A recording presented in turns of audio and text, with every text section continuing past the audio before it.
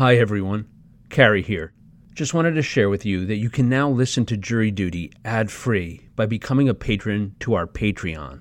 In addition to these ad-free episodes, you'll get exclusive access to the full Crime Story podcast catalog, including our interviews with groundbreaking crime storytellers like the creators of The Wire, Breaking Bad, and The Sopranos, and all of our reporting by Amanda Knox. Just search for Jury Duty via the Patreon website or the Patreon app.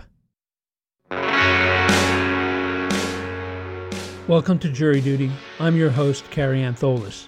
This season of Jury Duty explores the trial of Kyle Rittenhouse, who was charged with the reckless homicide of Joseph Rosenbaum, the intentional homicide of Anthony Huber, and the attempted intentional homicide of Gage Grosskreutz. As Rittenhouse was the undisputed shooter of all three men, his legal team argued that the shootings were in self-defense. In our last episode, we concluded our exploration of prosecutor Thomas Binger's direct examination of state witness Richie McGinnis, focusing specifically on the immediate aftermath of the Rosenbaum shooting. On today's episode, we begin our look at defense attorney Mark Richards' cross-examination of McGinnis. That's all coming up right after the break.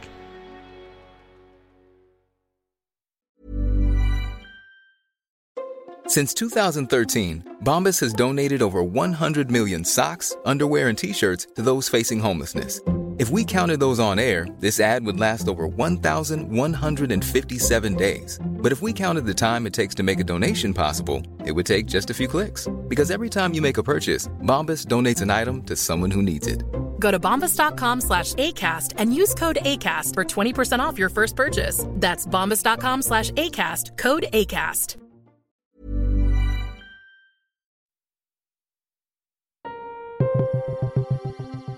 As you will know if you've been listening to this podcast season of Jury Duty, we have often expressed bewilderment and confusion at prosecutor Thomas Binger's intentions in his examination of witnesses, particularly when it comes to how that testimony relates to Binger's theory of the case. By contrast, defense attorney Mark Richards' cross-examination of Daily Caller video director Richie McGinnis is a case study in clarity of intention. And so, in this episode, we are going to present much of the first portion of that cross-examination, with only occasional interruptions and a bit of editing for concision and clarity. Richards jumps right into his cross without any introduction or preamble. After you left the hospital, you went to the Kenosha Police Department, correct? Yes. And you were interviewed shortly after this happened by a detective, Separus. Yes. And that's not either of these two individuals here, correct? No. And you gave them video, taped, and sound recorded statement, correct? Correct, yes. And that was in a room with a small table and carpeted walls. Yes. And you stated to Detective Separus, and I'm quoting from your interview, the guy who I interviewed was trying to evade him. When you're using the term guy who you interviewed, who are you referring to? Mr. Rittenhouse. Okay. And he was trying to evade whom? It depends on what instance you're talking about, but initially it was very difficult for me to tell who he was evading because the street was dark and I was a ways back. There were a number of individuals kind of moving in his direction, and there was a lot of noise, so it wasn't clear to me who he was evading initially when he started to run. Okay, I'll read from your statement at page 20. And there were other people who were moving very quickly, and I noticed two guys who were moving quickly. One of the ones was the guy who ended up, I guess, getting shot and dying, and they were moving towards him. So he was, according to what I saw, trying to evade these individuals. Yes. Okay, so one of the individuals is the guy who gets shot, Mr. Rosenbaum. Correct. And the other one is somebody who, to this day, you would not know who it is. No, yeah, it was dark and it was very difficult to identify. I don't think I could, no. And you had interviewed Kyle before this shooting, maybe 15 minutes? It was like 14. I have the metadata in my phone, so according to the metadata on the phone, it was about 14 minutes. Okay. And when you met Kyle and you interviewed him, he was not menacing to you, was he? Beyond that he had a weapon, no. Okay. So what was menacing was the weapon.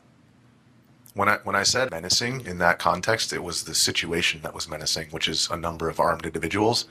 And specifically in that instance, I was most nervous about the individuals on the roof because I couldn't see them. So it was just more concerning to me because at least, the folks on the ground, I could see them. And Kyle was one of the ones on the ground. Yes. And the interview, which Mr. Binger took and referred to the menacing word, was you being interviewed by Kyle Horton, and that interview was 26 minutes long, correct? Mm-hmm. And you used the word menacing once. I guess so. You went through it. So I'll take your word for it, but I don't recall saying it another time. Okay. And this is your word, Detective Separus. No, it's cool. But he did. I mean, the interview, he was very cordial. Detective. Yeah. You. Very nice and almost seemed like innocent. Almost seemed like too much for his own good. Do you remember that statement? Yes, I do. And you're referring to him being too innocent for his own good, correct? I was alluding to the fact that it seemed to me that a lot of the people, protesters, rioters, whatever you want to call them, were casting negative looks in his direction, and he didn't seem to be aware of that.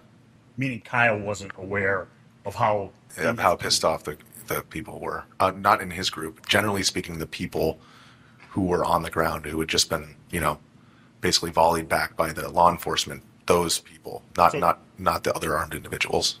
The rioters didn't like the people with long weapons. Is that a fair statement? The way you That's a fair statement in my perception, yes. I think it was also additionally that I was referring to the fact that he was shouting medical and that people were looking at him negatively, kind of like angry when they heard, him and then saw presume his weapon or whatever.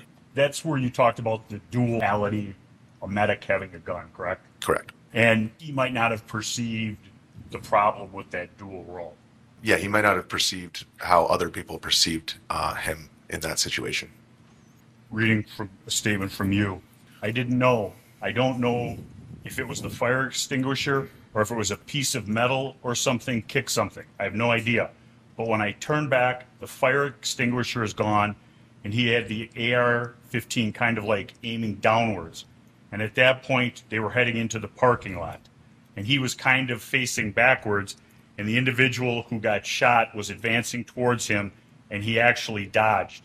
He dodged around, and then he ran backwards, so he turned his back a little bit.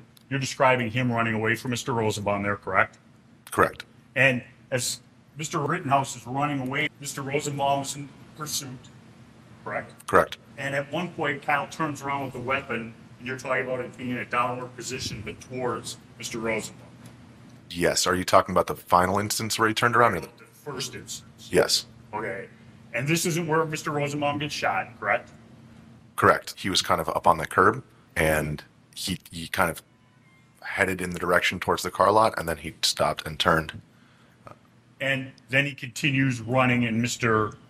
Rosenbaum continues to chase Mr. Rittenhouse. Correct. The instance where I described that there were two individuals, that was kind of at that point in time. So I didn't zero in on Mr. Rosenbaum being kind of the one person pursuing him until after that first kind of juke and run. Okay.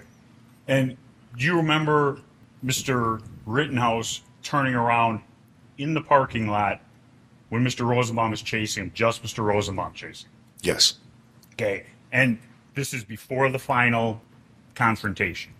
When he turned around initially, he was kind of on the sidewalk before they got into the lot. I didn't identify Mr. Rosenbaum until we kind of entered the lot where it was very light. Okay. Well lit. And when he enters the lot, Mr. Rosenbaum, it's Kyle and Mr. Rosenbaum really in that area where the shooting occurred. There's nobody else. Yes, correct. And he runs, according to your vantage point, basically as far as he can.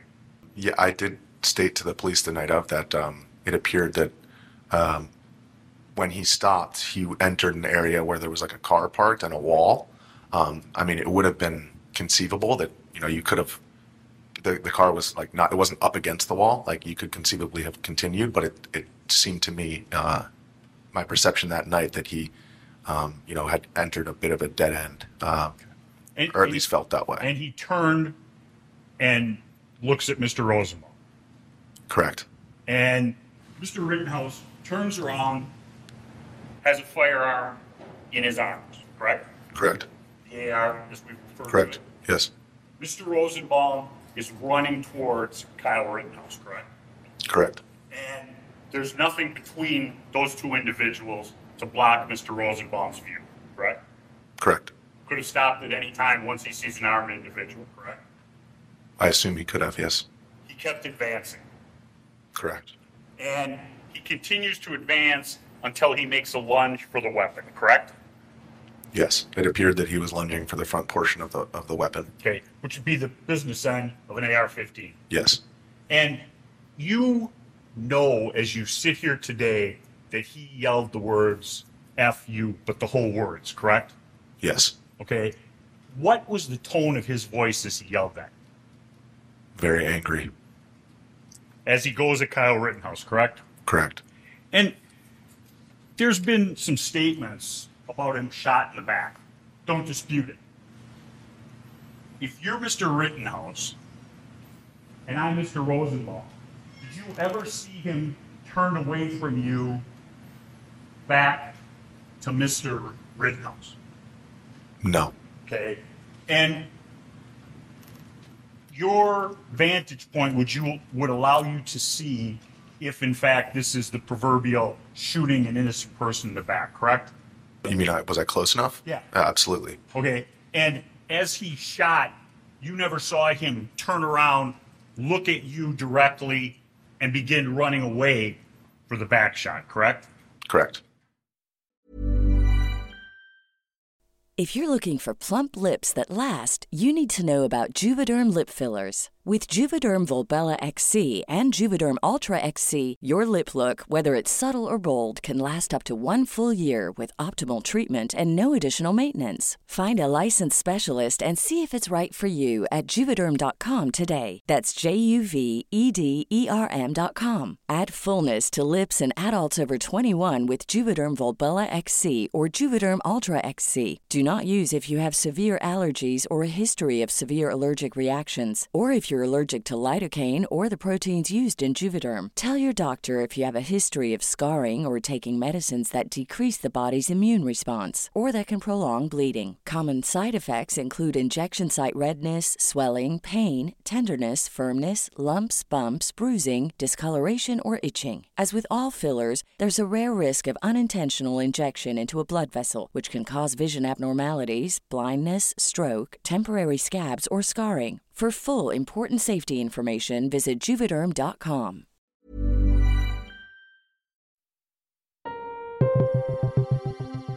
Mark Richards next moves into an area of Richie McGinnis's statement to police detectives that draws an objection from prosecutor Binger. You to the detective that evening describing the confrontation between Rosenbaum and Kyle Rittenhouse. In my best estimation, I think this individual and possibly other individuals decided they were going to get his gun from him, correct? I'm going to object to that. It calls for speculation. Judge Bruce Schrader overrules the objection but offers guidance to the jury. You can explore what appeared to him to have happened, but when you say belief, people don't talk the way lawyers want them to. Lawyers want very strict adherence to just perception by the senses. In ordinary discourse, people don't talk that way. They combine a whole array of things that they see and perceive with all of their senses and their experience in life, and then they put that into the form of an impression. I'm going to let the witness testify as one would ordinarily discourse with others, but keep in mind there's a huge component of things other than what he perceived with his senses, and then I'll let the state redirect on those issues, but he can answer the question. I'll read the statement to you, then I'll ask you why you believed it or why you thought that, okay? Yeah. But in my best estimation, I think that the individual and possibly other individuals decided that they were going to get his gun from him. Do you remember telling Detective Sepperson? I do, yes. What was that statement based upon?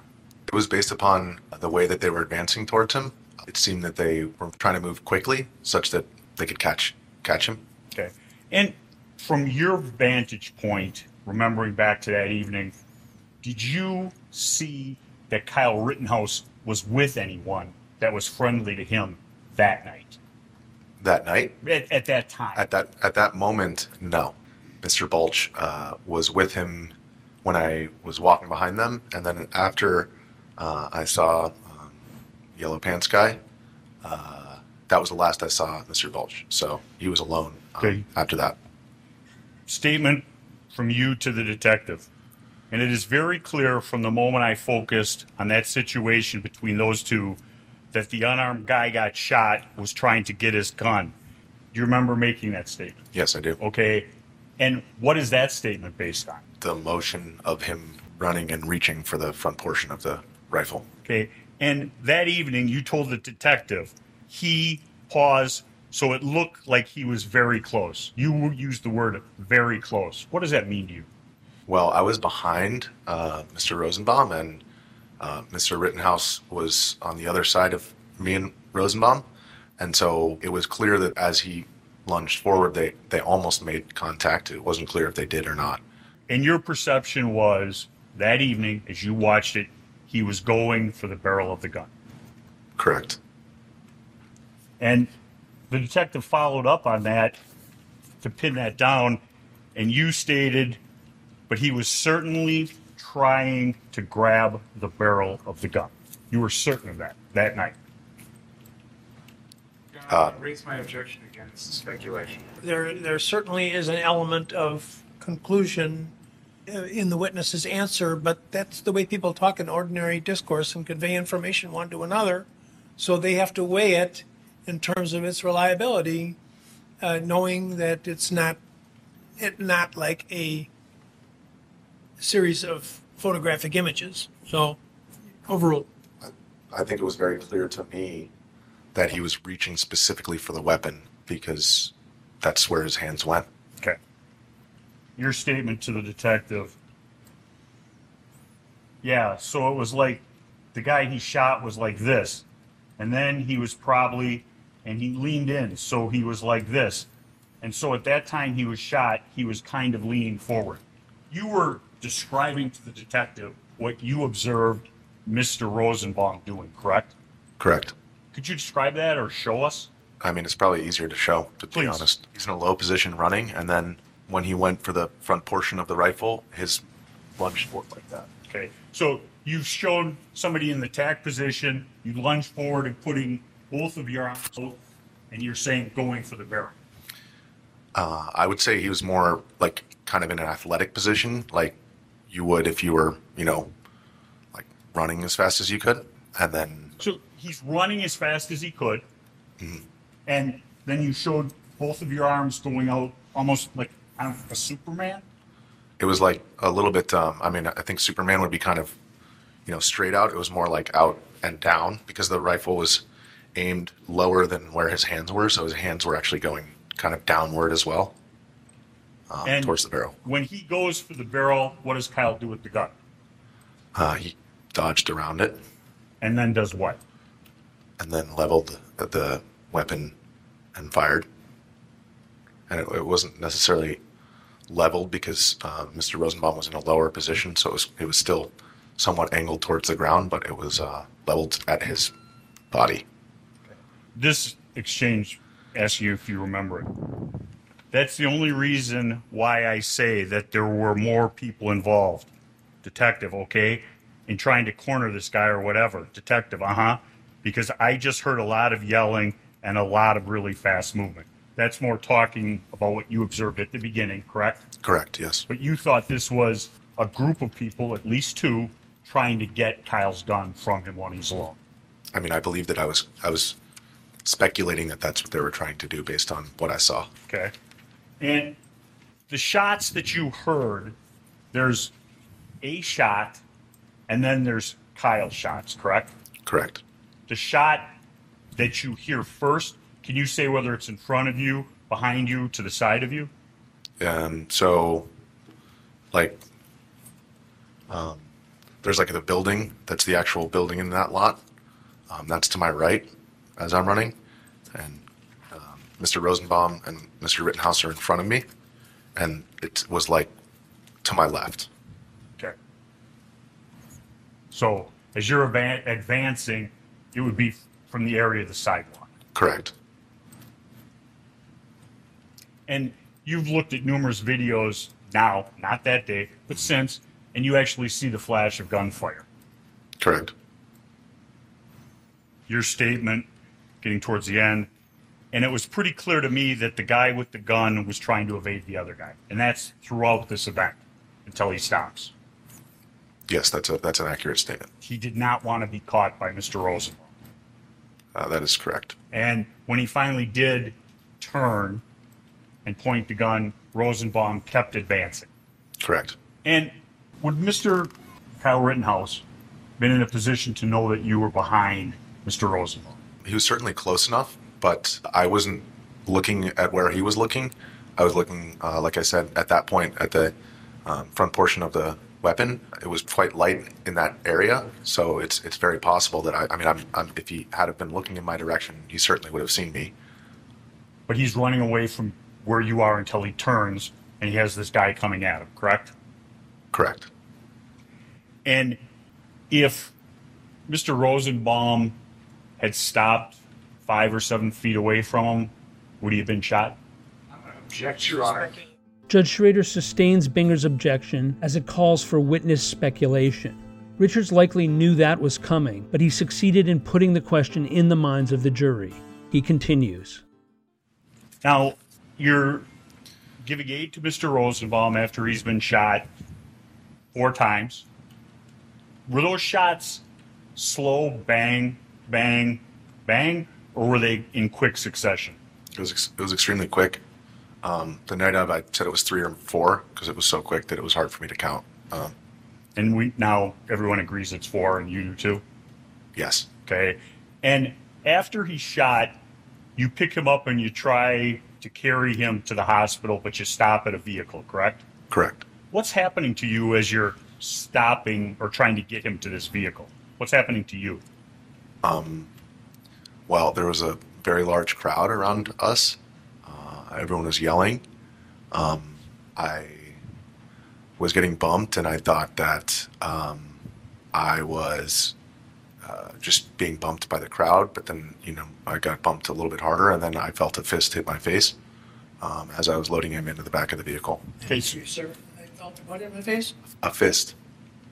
So there's a large group of people surrounding you and the other individual carrying Mr. Rosenbaum to the car. Yes. And people in that crowd were striking at you. I had a lot of adrenaline, and I didn't think it was anything beyond being in a mob, a crowd of people who were all, I guess, very animated. A lot of people were yelling, and I didn't really feel it until it was like a hard punch to the side of my face. And I turned around and saw the individual, and he was pointing at me like he was mad at me. Like he wanted more punches at you. Is that it? Yeah, I at that point, I was actually just entering the rear of the vehicle. And so he hit me, and I looked back, and I actually kicked my legs towards where he was at the tailgate to get him away from me. Thank you. And with that, we bring to a close this episode of Jury Duty, the trial of Kyle Rittenhouse. Join us on our next episode as we conclude our look at the testimony of Richie McGinnis. Ever catch yourself eating the same flavorless dinner 3 days in a row? Dreaming of something better? Well, HelloFresh is your guilt-free dream come true, baby. It's me, Keke Palmer. Let's wake up those taste buds with hot, juicy pecan-crusted chicken or garlic butter shrimp scampi. Hello Fresh. Stop dreaming of all the delicious possibilities and dig in at HelloFresh.com. Let's get this dinner party started.